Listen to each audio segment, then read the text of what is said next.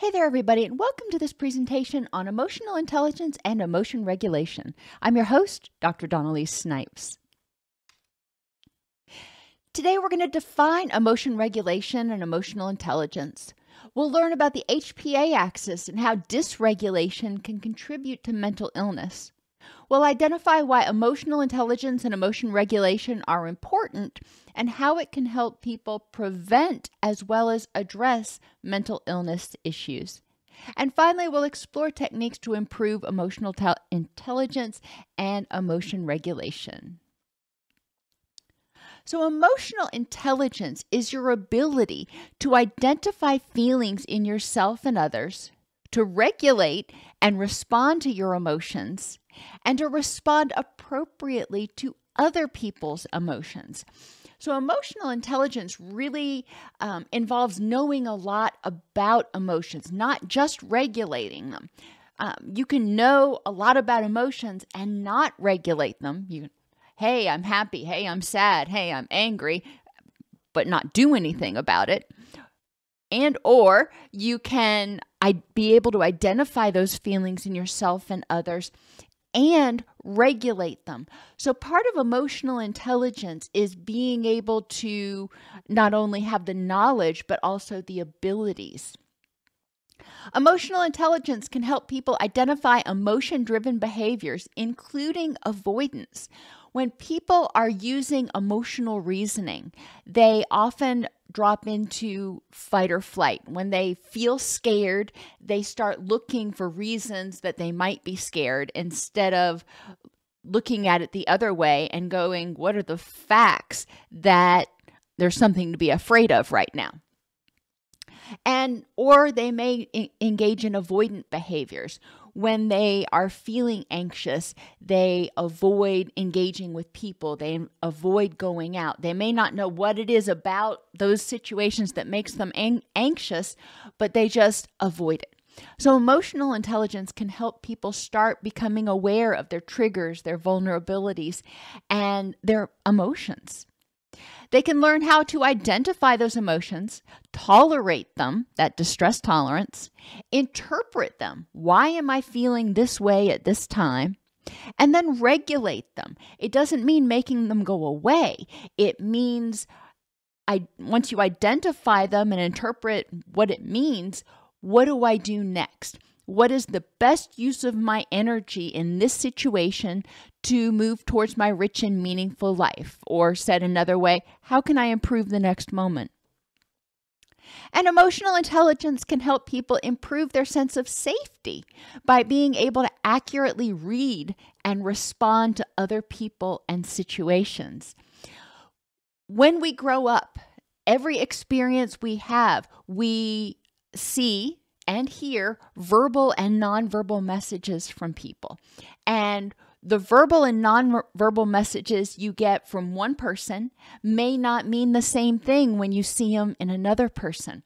So it's important for people who have developed emotional intelligence to recognize that every situation is specific. So we need to look at nonverbals, for example, in context. You have a general idea if somebody has a particular look on their face, if they're experiencing some form of distress, and you can respond appropriately and empathetically instead of apathetically, for example. But it also can help you feel safer because if you see somebody is in distress, they're tired, they're angry, they're depressed, then you're aware ahead of time of, hey, they're probably more vulnerable to distress. They're probably more vulnerable to dysregulation today than other days. So maybe today's not the right day to approach them with X, Y, and Z. So people start feeling a greater sense of mastery because they feel more empowered. They feel safer. Emotion regulation is the doing part. It is the part of emotional intelligence that helps people tolerate distress as well as eustress. But generally, when we talk about tolerating emotions, we're talking about distress, and take steps to change and or prevent painful emotions. Now, again, I'm going to say this multiple times because it's so important for people to hear. Emotions serve a purpose. They're there for a reason. We don't want to get rid of them, but we want to prevent unnecessary distress. So if you are getting ready to go on vacation, for example, you can prevent unnecessary distress by making a packing list and checking it in order to make sure you have everything that you need to go on the trip. Otherwise, you may forget something that you really need, like your medication, something you can't easily get wherever that is. And then it's a big issue. It's a big deal. And that's unnecessary distress. So emotion regulation, one of the aspects is recognizing what your triggers are, recognizing what your vulnerabilities are, looking forward, not necessarily too far forward, but being able to anticipate things that might cause distress. And if you can prevent them, then by all means do that. If you can't, okay, not all distress can be prevented. How can you tolerate it or minimize how much upset it causes? Going to the doctor or the vet or the dentist, none of them seem to run on time. And that causes me a lot of distress. I really dislike when things are not punctual. So I have decided when I try to get appointments, I try to get the first appointment of the day. First thing in the morning, they're a lot less likely to be running too far behind. If I have to take an appointment later in the day, I call the office ahead of time and I ask, is the doctor, vet, dentist, whomever, running on time? That way I can gauge, when I should leave instead of sitting around in the lobby or, heaven forbid, the exam room for an hour. So that's one of those things I do in order to regulate my emotions and prevent unnecessary distress or painful emotions. Now, changing your feelings. Sometimes when you're feeling depressed, there's a reason for it. And feeling those feelings when there's a reason for it is what you need to do. If you're grieving, allowing yourself to feel that grief. But at a certain point, it's time to move forward. And only you can say when that point is. But at a certain point, it's time to move from depression to acceptance in that grieving process. So emotion regulation can help you figure out, how do I do that? How do I move from being depressed to accepting what's going on? How do I move from being angry right now to some other emotion? Anger and fear are emotions that are there, and I'm going to talk about this in a minute, but whatever, I'll say it twice. They're like a fire alarm. They're like a smoke alarm. When it goes off, it doesn't necessarily mean there is a threat. It means there might be. And your body, as a result, is giving you a bunch of energy that you can use to fight or flee if needed. But the first thing you've got to do is check it out. And so anger and anxiety are what I call motivational emotions. They're to motivate you to get your butt up off the couch and see if there's a problem. You're not meant to dwell in them. You're not meant to hold on to them for days, weeks, months on end. They're meant to motivate you to action to address the threat. So that's what we're talking about when we talk about changing an emotion. It's not invalidating. It's not saying, oh, you shouldn't be angry about that. It's saying you're angry about that. Okay. Now, you got the energy from triggering that stress response. You've got the energy. What do you do with it in order to address the threat? Emotion regulation also helps us reduce vulnerabilities. And a big part of that is recognizing what situations or what conditions make you more likely to respond to something with a 5 when it only deserved a 2. For me, if I'm in pain, if I am overwhelmed, if I am tired, Those are the three big ones for me. For my husband, if his blood sugar's low, that's one of his vulnerabilities. But knowing what your vulnerabilities are is really important, because then you can prevent them when at all possible. For my husband, making sure that he keeps his blood sugar up, that helps prevent unnecessary distress. For me, if I have pain, for example, sometimes I can't make it go away completely, but I can recognize, hey, I'm in pain today, so I'm going to be more likely to be a little bit irritable. And I'm going to try not to be, but I tend to be a little less patient. So I recognize that and I say, okay, now before I take on a task that may require patience, I need to ask myself, is this something that I really have to do today? How can I mitigate this? And if it is something I have to do, maybe I need to go visit my daughter and help her out with something. Letting her know, you know what, I'm in a lot of pain today, so I'm a little bit grumpy, nothing to do with you, just letting you know ahead of time. So now she's aware that I have a vulnerability, and she is able to be more empathetic, more responsive to that. She's not going to hit me with something that would tend to stress me out unless it's absolutely necessary. So knowing your vulnerabilities is really important. And then again, preventing and mitigating. Make sure that you think ahead of time. What do I need in order to make this the best day possible?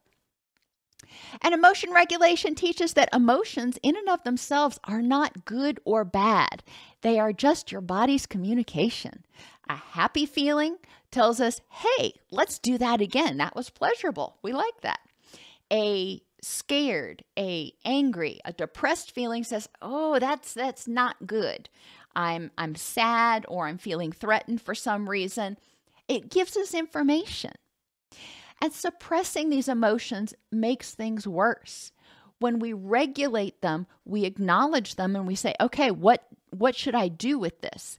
Suppressing it is like getting a wound and not cleaning it out. You've got this debris in there, something that is causing a immune reaction, and you're not doing anything about it. You're just trying to ignore it. So what's going to happen? You're going to get an infection. You're going to get a bunch of pus buildup and all kinds of nasty stuff. Same sort of thing with your emotions. If something triggers anger, that was some debris, some sort of threat that triggered that anger. So it's important to deal with it, even if that just means acknowledging the situation and saying, hey, that's not worth my effort, not actually a threat to me at this context, at this time. Emotional dysregulation can be caused by a combination of things, but often it's high emotional vulnerability and a lack of skills to regulate or modulate those intense emotions. So what causes emotional vulnerability? For some people, it's innate. They are born more sensitive than others. For other people, they develop emotional vulnerability as a result of traumatic experiences and becoming extremely hypervigilant because that was the only way to stay safe in their chaotic family of origin. But people who have innate emotional vulnerability tend to have differences in their central nervous system reactivity, differences in their vagal tone, that nerve that regulates the stress versus the relaxation hormones, if you will, and differences in the HPA axis. And all of these may play a role in making a person more emotionally vulnerable or reactive. So let's talk a little bit about why that might be. When somebody's exposed to stress, the stress response system kicks off. All these hormones and chemicals are released. The synapses respond. They get the message. They respond.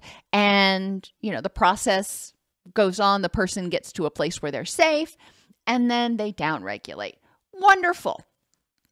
But what happens if that threat never goes away? What happens if Everywhere the person looks, or it seems like everywhere they look, they see threats.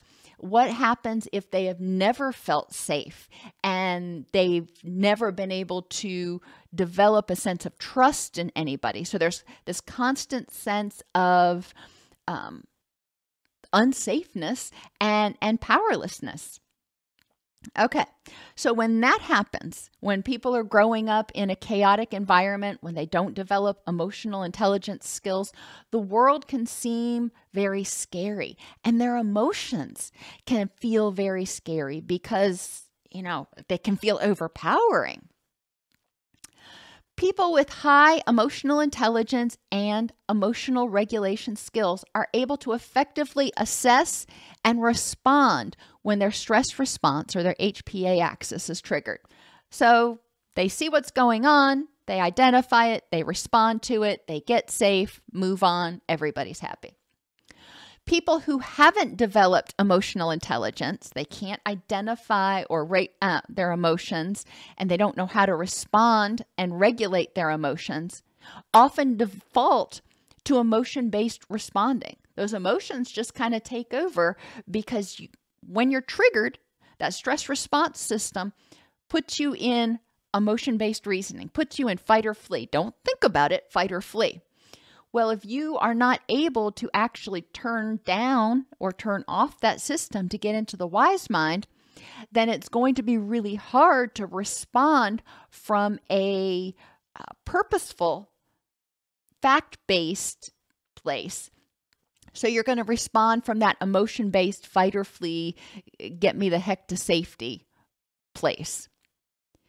Since the brain assigns more weight to threatening events than non-threatening events, when people experience these threats, especially if they can't process them and they're still in emotional reasoning, the world starts feeling very dangerous. Never is a mnemonic that was developed, not by me, that stands for negative emotional valence enhances recapitulation, which basically means the brain gives more weight to stressful, threatening events and makes the person more likely to relive or ruminate on those stressful experiences in order to stay safe. It's like, that was a threat. You need to remember next time you see a cottonmouth snake that it's very dangerous and you need to stay away from it. Unfortunately, because of this, because of the constant rumination and hypervigilance, chronic stress becomes exponentially additive. Instead of each threat being representing one instance, think of it as representing 5 instances. So every time you encounter a threat, it's 5 plus 5 plus 5. But when you encounter something positive, like a bunny rabbit, it's only a 1. So it takes a whole lot more positive things to balance out those negative things in terms of their strength in your memory banks. Now, recapitulation can be cognitively processed, and we're going to talk about that a little bit later. When people are encounter a trigger that reminds them of a prior trauma or that triggers that anxiety because it's similar to that prior trauma, asking themselves, in this context at this time, what is similar to and different from what happened back then? Or said another way, is there a threat at in this context at this time? When people feel unsafe, they become more hypervigilant. Think about when you're walking through a haunted house or you're walking through a parking garage late at night.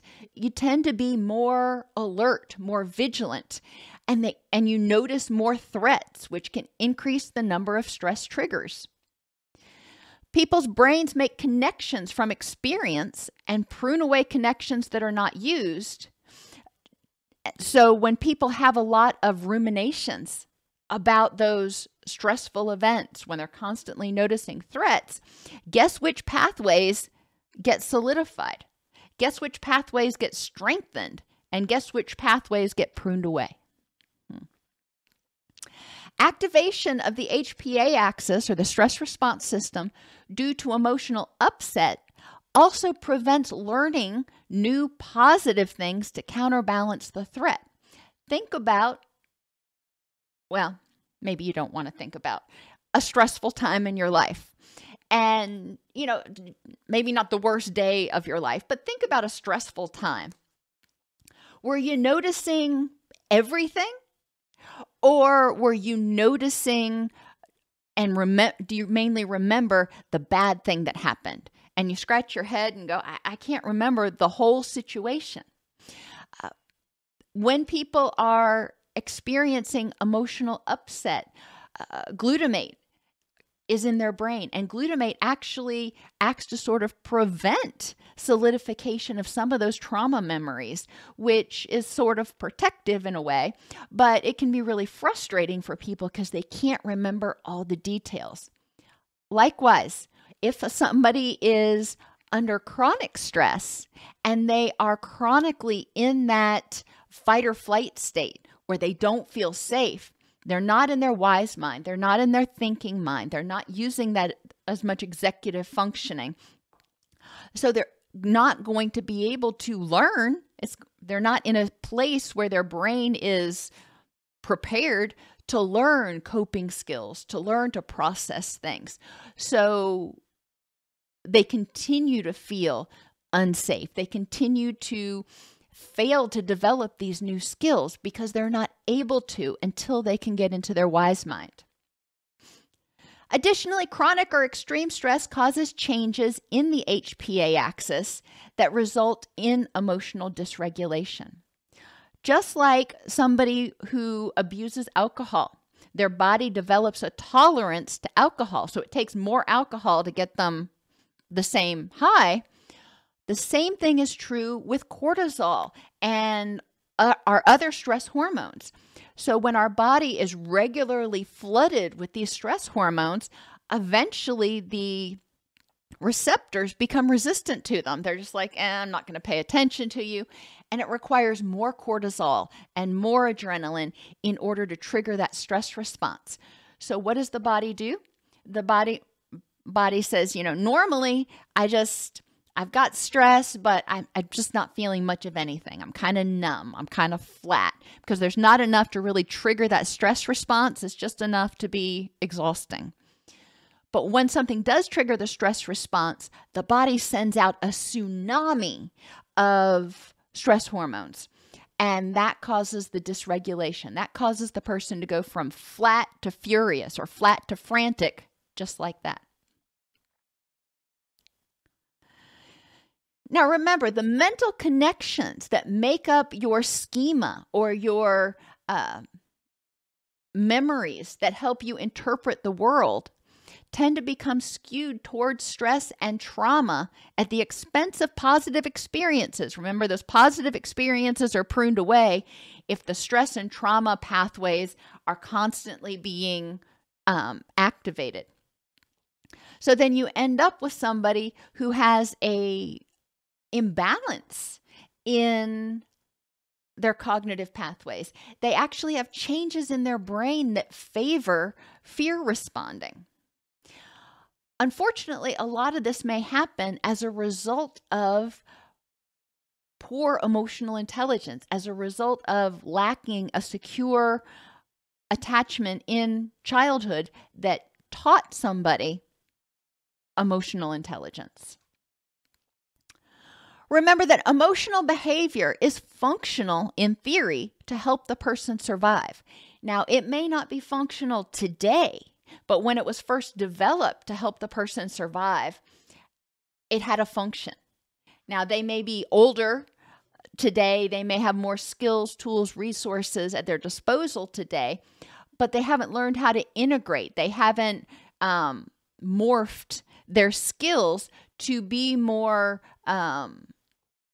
developmentally appropriate or be more advanced than they were back then. What worked back then, they're continuing to use. It worked back then. Why shouldn't it work now? So, but unfortunately, we expect different responses from adults than we do from children. recognizing behavior as communication, and that behavior served a function. What function? What are they trying to accomplish with this behavior now? It doesn't matter whether you agree that it's the right behavior, but what are they trying to accomplish now? And my guess is they're trying to feel safe. Emotions can be more intense when people are experiencing vulnerabilities or when they struggle with dirty discomfort. Now, we already talked about vulnerabilities, things that make you more likely to react more strongly to something, like being sick or in pain. Dirty discomfort is a phrase that Hayes coined in acceptance and commitment therapy, and it refers to struggling with feelings about feelings. You may wake up one morning and feel, for example, depressed. All right, it sucks. You feel depressed. That's clean discomfort. That's a simple feeling right there. You woke up, you felt depressed. Dirty discomfort is the anger that you start feeling because you're depressed, and the frustration that you feel because you're depressed, and the guilt that you feel because you're depressed. Now you have this onslaught of attackers, if you will, if you want to think of like a Jackie Chan movie or something. You've got this onslaught of distressful emotions that you're trying to deal with. Instead of just the depression, now you're having to deal with the depression and all of his buddies. And that can be exhausting. It's important to help people identify and process those emotions, though, and learn to identify and address both clean and dirty discomfort. And that's part of emotional intelligence.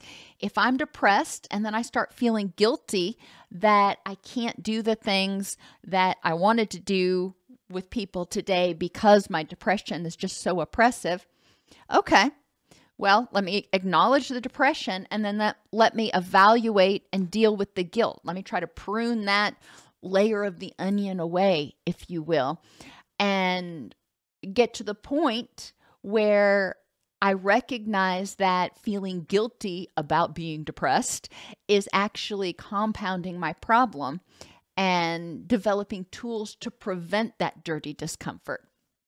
But that's another video. Emotions also function to help you learn about yourself and live more authentically.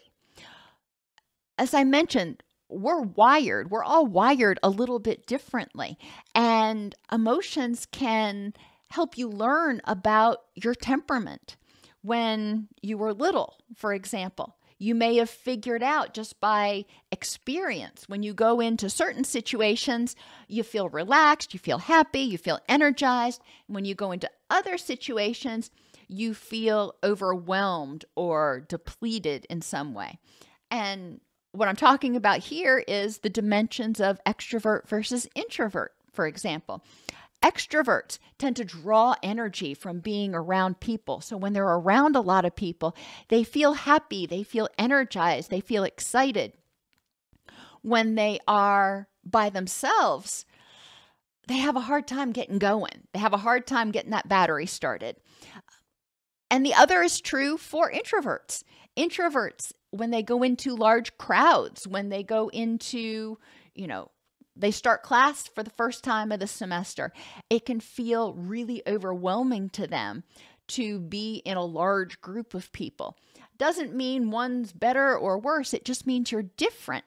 And by noticing how you feel in these situations, you learn what is in line with your temperament, what is more conducive to your temperament, and you can live more authentically. Emotions function to send you important messages. Remember, I said they're like a smoke alarm, and they give you the energy necessary to evaluate the situation. Now, if you're feeling happy, that emotion is like, oh, you're feeling happy, great. Let's relax, let's chill, this is a good thing. So you're probably not dumping a lot of energy because you don't need to fight or flee. But if there's a threat, then your body is probably going to dump a bunch of stress hormones to give you that energy to fight or flee. Not to sit there and nurture the emotion, but to do something about it. It's important to help people start to recognize with emotional intelligence that not all messages are accurate. Just like not every time the smoke alarm goes off is there actually a fire. It's important to evaluate in this context, this time, is there a problem? Is there a threat? And emotional awareness also can help you express your emotions assertively to get you closer to your goals in ways that don't infringe on somebody else. What do I mean by that? Well, if you express your emotion like anger aggressively, then you're just trampling all over other people's boundaries. You may be pushing them away. You may get your own way, but at what cost? If you express your emotion assertively, you can be angry and not aggressive.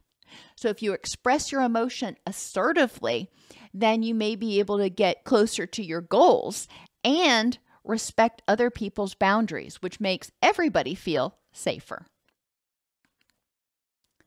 As I mentioned, emotional intelligence is usually learned through that initial secure attachment. And I've used the mnemonic CARES before, so we're going to use that one today. Consistent awareness. And when your caregiver was consistently aware of you, kind of keeping an eye on you, not helicoptering, but keeping an eye and noticing what was going on, that helped teach you mindfulness and present focus. When you started to get upset, your caregiver would respond. Your caregiver was mindful of the present moment, noticed it, and would respond to what was going on with you at that point in time. And it teaches you that present focus, to be aware of what you need right now. Attention improves self-esteem, authenticity, and trust. That caregiver giving you positive attention, spending time with you just because you're you, helped you realize that I can have a bad day. I can be angry, I can be depressed, or I can be happy and have a good day, and I'm still lovable. That encourages people to be more authentic with their feelings instead of trying to suppress them, going, oh, I can't let anybody see this. Letting people express their feelings and accept them and acknowledge, validate their feelings as accurate or valid for them in the moment. You may not agree that this is a scary thing, but if somebody thinks it's scary based on their experiences, okay, that's their experience right now. And then responsiveness. When caregivers are responsive, they notice that you're feeling a certain way, whether it's happy, sad, scared, angry, whatever. They notice. And then instead of just saying, oh, okay, Jim Bob's happy or Jim Bob's angry, they actually respond and they say, hey, why don't you tell me a little bit about what's going on? And this helps increase feelings of safety. It teaches you to not stuff, ignore, or suppress those emotions. It teaches you to respond to them. When you notice you're feeling a certain way, you respond to it. Imagine that. When your caregiver provided empathy and validation, it encouraged awareness. It helped you develop your emotional vocabulary and, again, your authenticity. Empathy is when the caregiver comes over and says, I see that you're feeling really angry right now, or that it seems like that's making you really angry or afraid or whatever word they're using. And that helps you learn how to identify, okay, this feeling, this is called angry. All right, I got it. Or this feeling, this is called curious. Okay, I got it. But that empathy and validation, that verbal validation, helps you develop that emotional vocabulary, helps you learn how to label those internal states.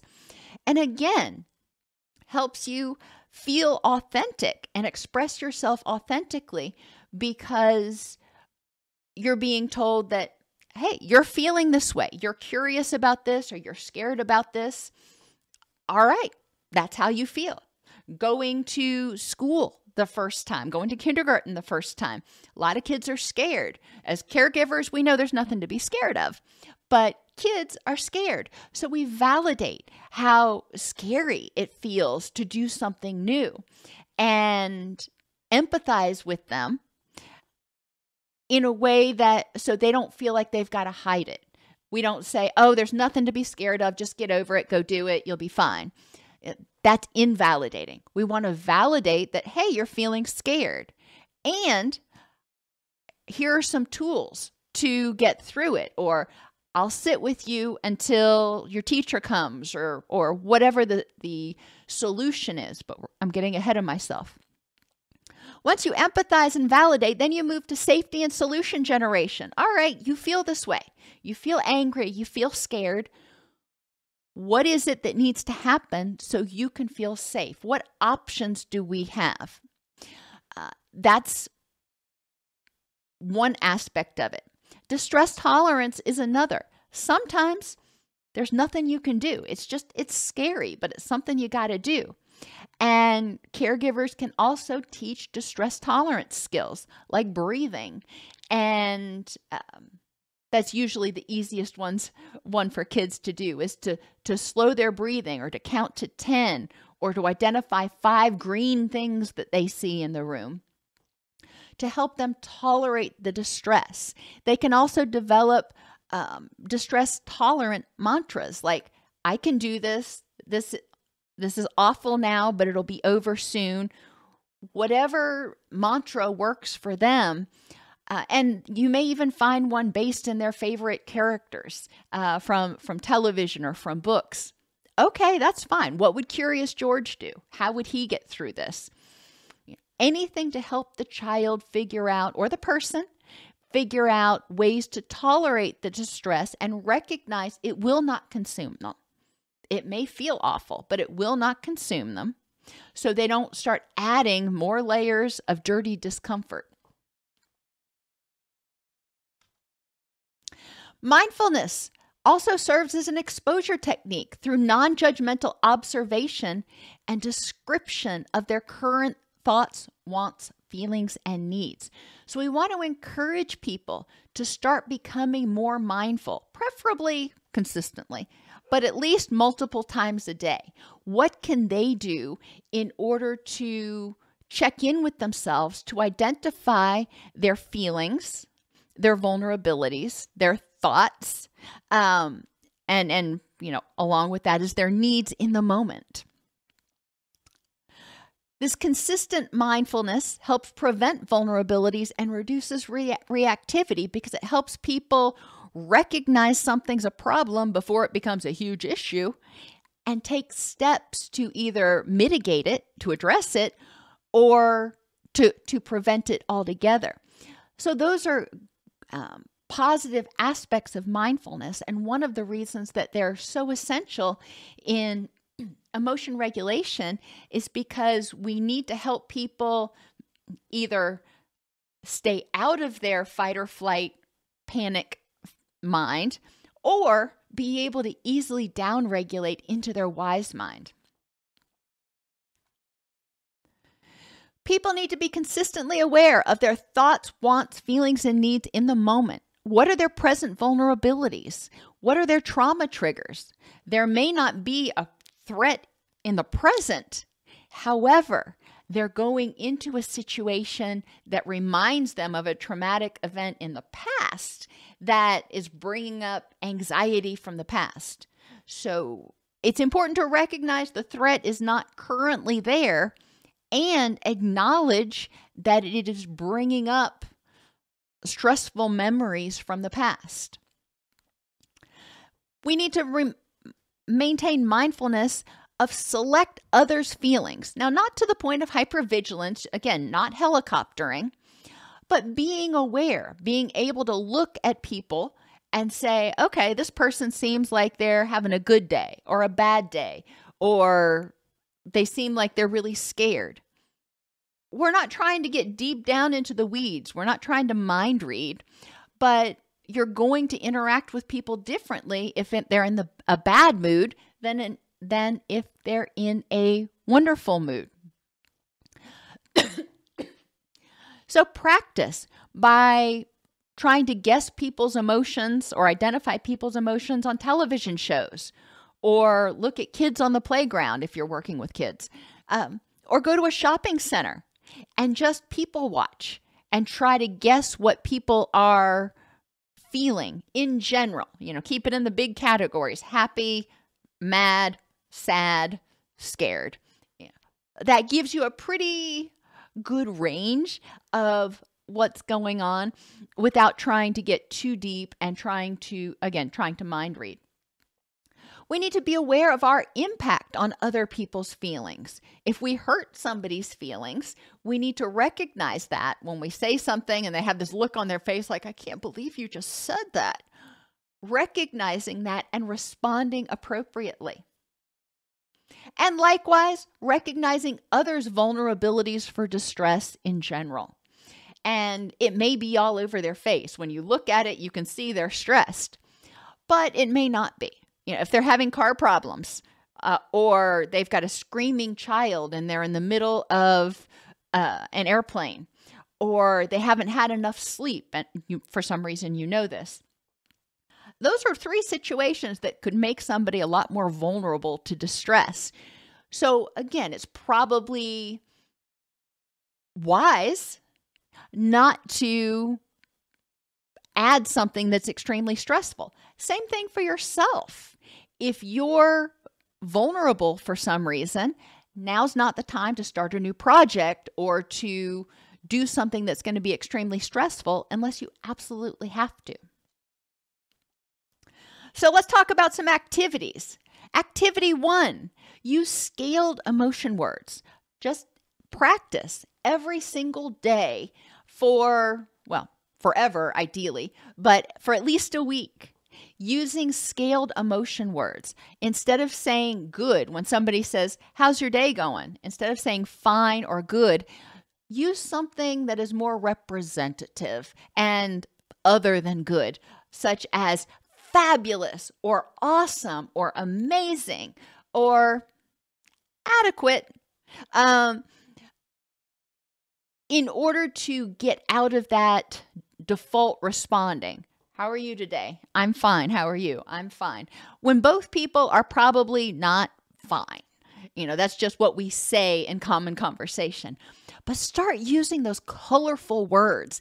And it's really, it actually has an effect, at least it does on me, when I use more colorful words, because I feel it. If I say, I feel fabulous today, that fundamentally feels different in myself than if I say, I feel fine. Fabulous versus fine.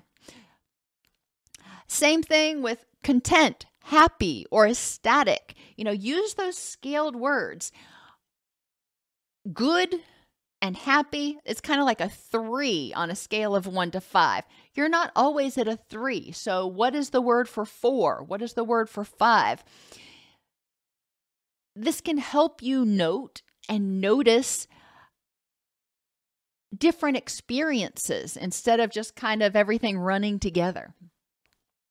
Activity 2, make a feeling scrapbook for yourself and your significant other. Now, this is a new one I added, but first off, start by making a feeling scrapbook for yourself. And on each page, have a feeling. And on each page for that feeling, identify what it looks like when you feel angry. What does that look like on your face? Are you clenching your fists? What does it feel like inside? What happens? Do you start breathing faster? Your heart starts going. You start getting sweaty palms. What does it feel like to you when you feel that feeling? What triggers it for you? What memories is that feeling related to? And if it's a distressful emotion, what things help manage it? You want to do this for positive and pleasurable emotions as well as for distressful emotions. Notice I didn't say negative. They're not negative. They're distressful, but they serve a purpose. And then another interesting activity that I tried a couple of times, and it had some really positive results, is to have people do a feeling scrapbook for their significant other. In the situations that I used it, one was in couples counseling, another was with a parent and a child. And by making the feeling scrapbook for the other person, what does anger look like in that person? What does it feel like or seem like it feels like in that person?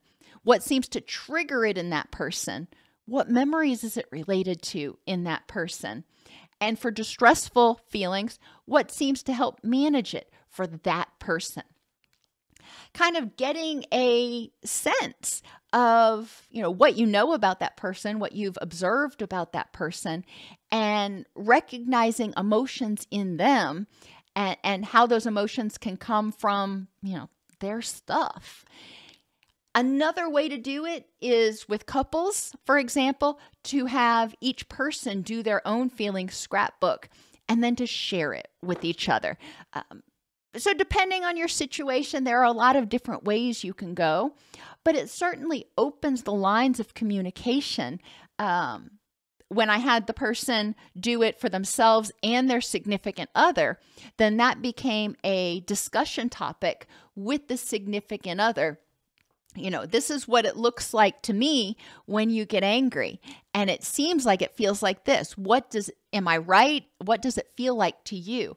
So it encouraged them to really start opening those discussions about those feelings. Now, I mentioned earlier, distress tolerance. This is essential. Not all distressful feelings should be made to go away. I know I said the should word. Or can be made to go away. So what thoughts can you have that will help you tolerate that distress? You can have distress intolerant thoughts like, oh my gosh, this is going to eat me alive. Or distress tolerant thoughts. This too shall pass. Or this really is awful right now and I can get through it. Activities. Square breathing, where you breathe in for 4, hold for 4, exhale for 4, hold for 4, and repeat. A lot of people, when they do that, may feel like they're dissociating a little bit. So another thing that they can do when they're breathing, they breathe in for 4, they find something in the room that is, I use the example green all the time. I don't know why. I like green. They find something in the room that is green. They hold. They find something else in the room that's green. They exhale, find something else in the room that's green, and they hold, and they find something else in the room that's green. So it's forcing them to stay in the present moment, but they're also slowing their breathing, which triggers that vagus nerve, which can help trigger the relaxation response. Blowing bubbles also triggers the vagus nerve and the relaxation response because it slows your breathing. Whether it is blowing bubble stuff or blowing bubbles with bubble gum, you're going to take a deep breath in and you're going to slowly exhale. And that is going to help trigger the vagus nerve. Guided imagery can be helpful to help people feel like they are in a safe place, like they're empowered. Guided imagery can be used for pain, for example, turning down the volume of the pain, or using guided imagery, seeing pain as red and seeing it become increasingly transparent until it disappears. Or sensations, a hug, holding something cold or splashing cold water on your face, or a smell, something that sort of jogs you out of the moment, gets you out of your own head. You can even give your own self a hug by putting one arm around your waist and one arm over your shoulder and squeezing. Believe it or not, they found that that actually does help release oxytocin. And some people will have a weighted vest or a weighted blanket that they keep with them because putting that over their shoulders can help them feel safer and calmer. In terms of problem solving, now we've identified the feelings, we've started to learn what they look like, what they feel like, what causes them. We have explored distress tolerance so they can get into their wise mind Now, problem solving. What do you do to improve the next moment? You've got this energy. Instead of using it to nurture anger or anxiety or something, how can you use it to move toward what's important in your rich and meaningful life? And I use the mnemonic ODES for this. Observe the situation. Now that you're in your wise mind, you're a fly on the wall, you've kind of stepped back from it a bit. Observe the situation. Describe the facts in context. Examine your options. Is it worth your energy to change the situation that's causing this unpleasant emotion? If so, how? Is there something that you actually can do? If it's not worth your energy, or if it's not something that you can actually change right now, how can you let it go? And then once you explore your options, choose one and start solving the problem.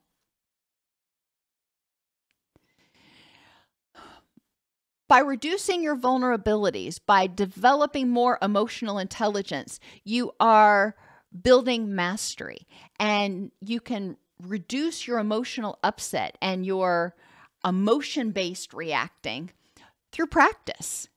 Engage in activities that build a sense of self-confidence, self-control, and competence. Do things that are a little outside your comfort zone, that may be a little scary. Engage in things that may trigger you a little bit and master them. Develop the skills to get through it and go, you know what? That wasn't my favorite thing, but I did it. For me, going to the doctor and getting a shot. I know you guys have heard me talk about that a lot. Or going over a bridge. I have an irrational phobia of bridges, but those are two of mine that I've had to master. And I developed a sense of confidence that I can do this. I don't like it, but I can do it.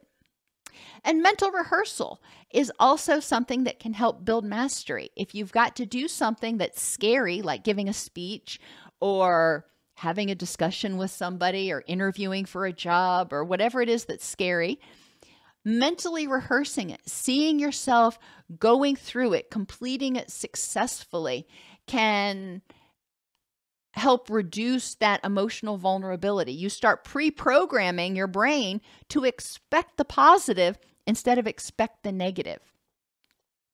And take care of your physical body. Pain and illnesses are vulnerabilities, so try to prevent those. Laugh when you can. Laugh releases endorphins and helps trigger that relaxation response. Eat to support mental and physical health.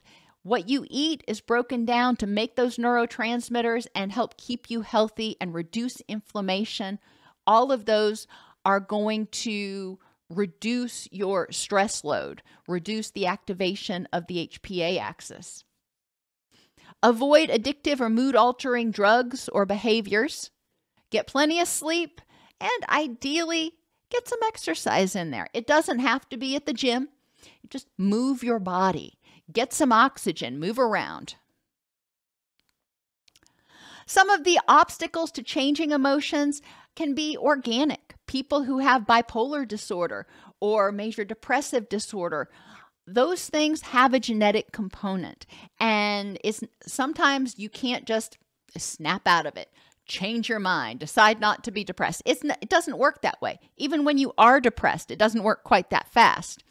But with people that are dealing with a chemical imbalance, it's not just a reaction to a situation, it can take longer, and it may not be something that is easily completely controlled. So telling people with major depressive disorder or bipolar disorder or postpartum depression that they can use their emotional intelligence and feel better, that's setting them up for disappointment. It can help them feel somewhat better, but it's not going to do everything.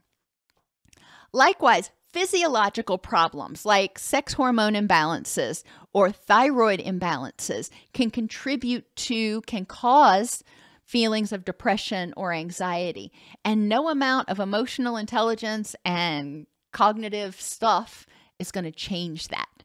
So we need to recognize when the limits of what we're able to do and what's causing those emotions.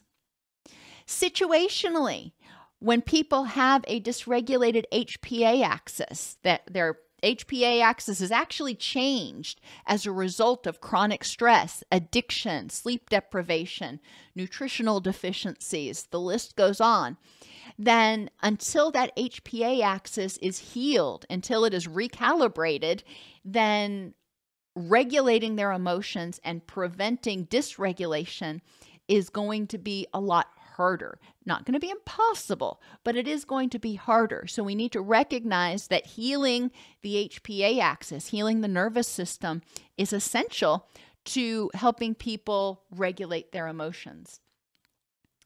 Skills factors. Once we help people identify their emotions, then we need to help them learn how to restructure their cognitions, how to address their unhelpful thoughts, and develop alternative behavioral responses. If they don't have them, they're not just magically going to come up with them. So we need to help people learn these things. And in environmental and relationship factors. If people are in unsafe environments that cause stress where they don't feel like they can be authentic, then it's going to be hard to change their emotions because a lot of times they're probably trying to stuff them down. If they are exposed to intergenerational trauma, then it may be difficult to change their emotions, change their reactions, because they are surrounded by people who don't understand or don't share their perspective. They're surrounded by people who are also suffering with trauma and might have difficulty supporting behavioral change. And just generally a lack of emotional intelligence. If people can't identify an emotion, they can't deal with it. If you don't know what's going on, you're just like, I feel ick. Well, I don't know how to treat ick. So let's see if we can find a different label for that. If people can't identify it, or if they don't know what options there are to regulate it, then they're going to have difficulty changing it. Emotional dysregulation is common in many disorders. People with dysregulated emotions have a stronger and longer lasting response to upset, and we need to be sensitive to that. Emotional dysregulation is often punished, invalidated, or just generally criticized because people don't understand, which increases hopelessness and isolation in the person who dysregulates. Emotional regulation means using mindfulness to be aware of and reduce vulnerabilities, to identify current emotions and their function, and to respond to distress by checking for facts and problem solving.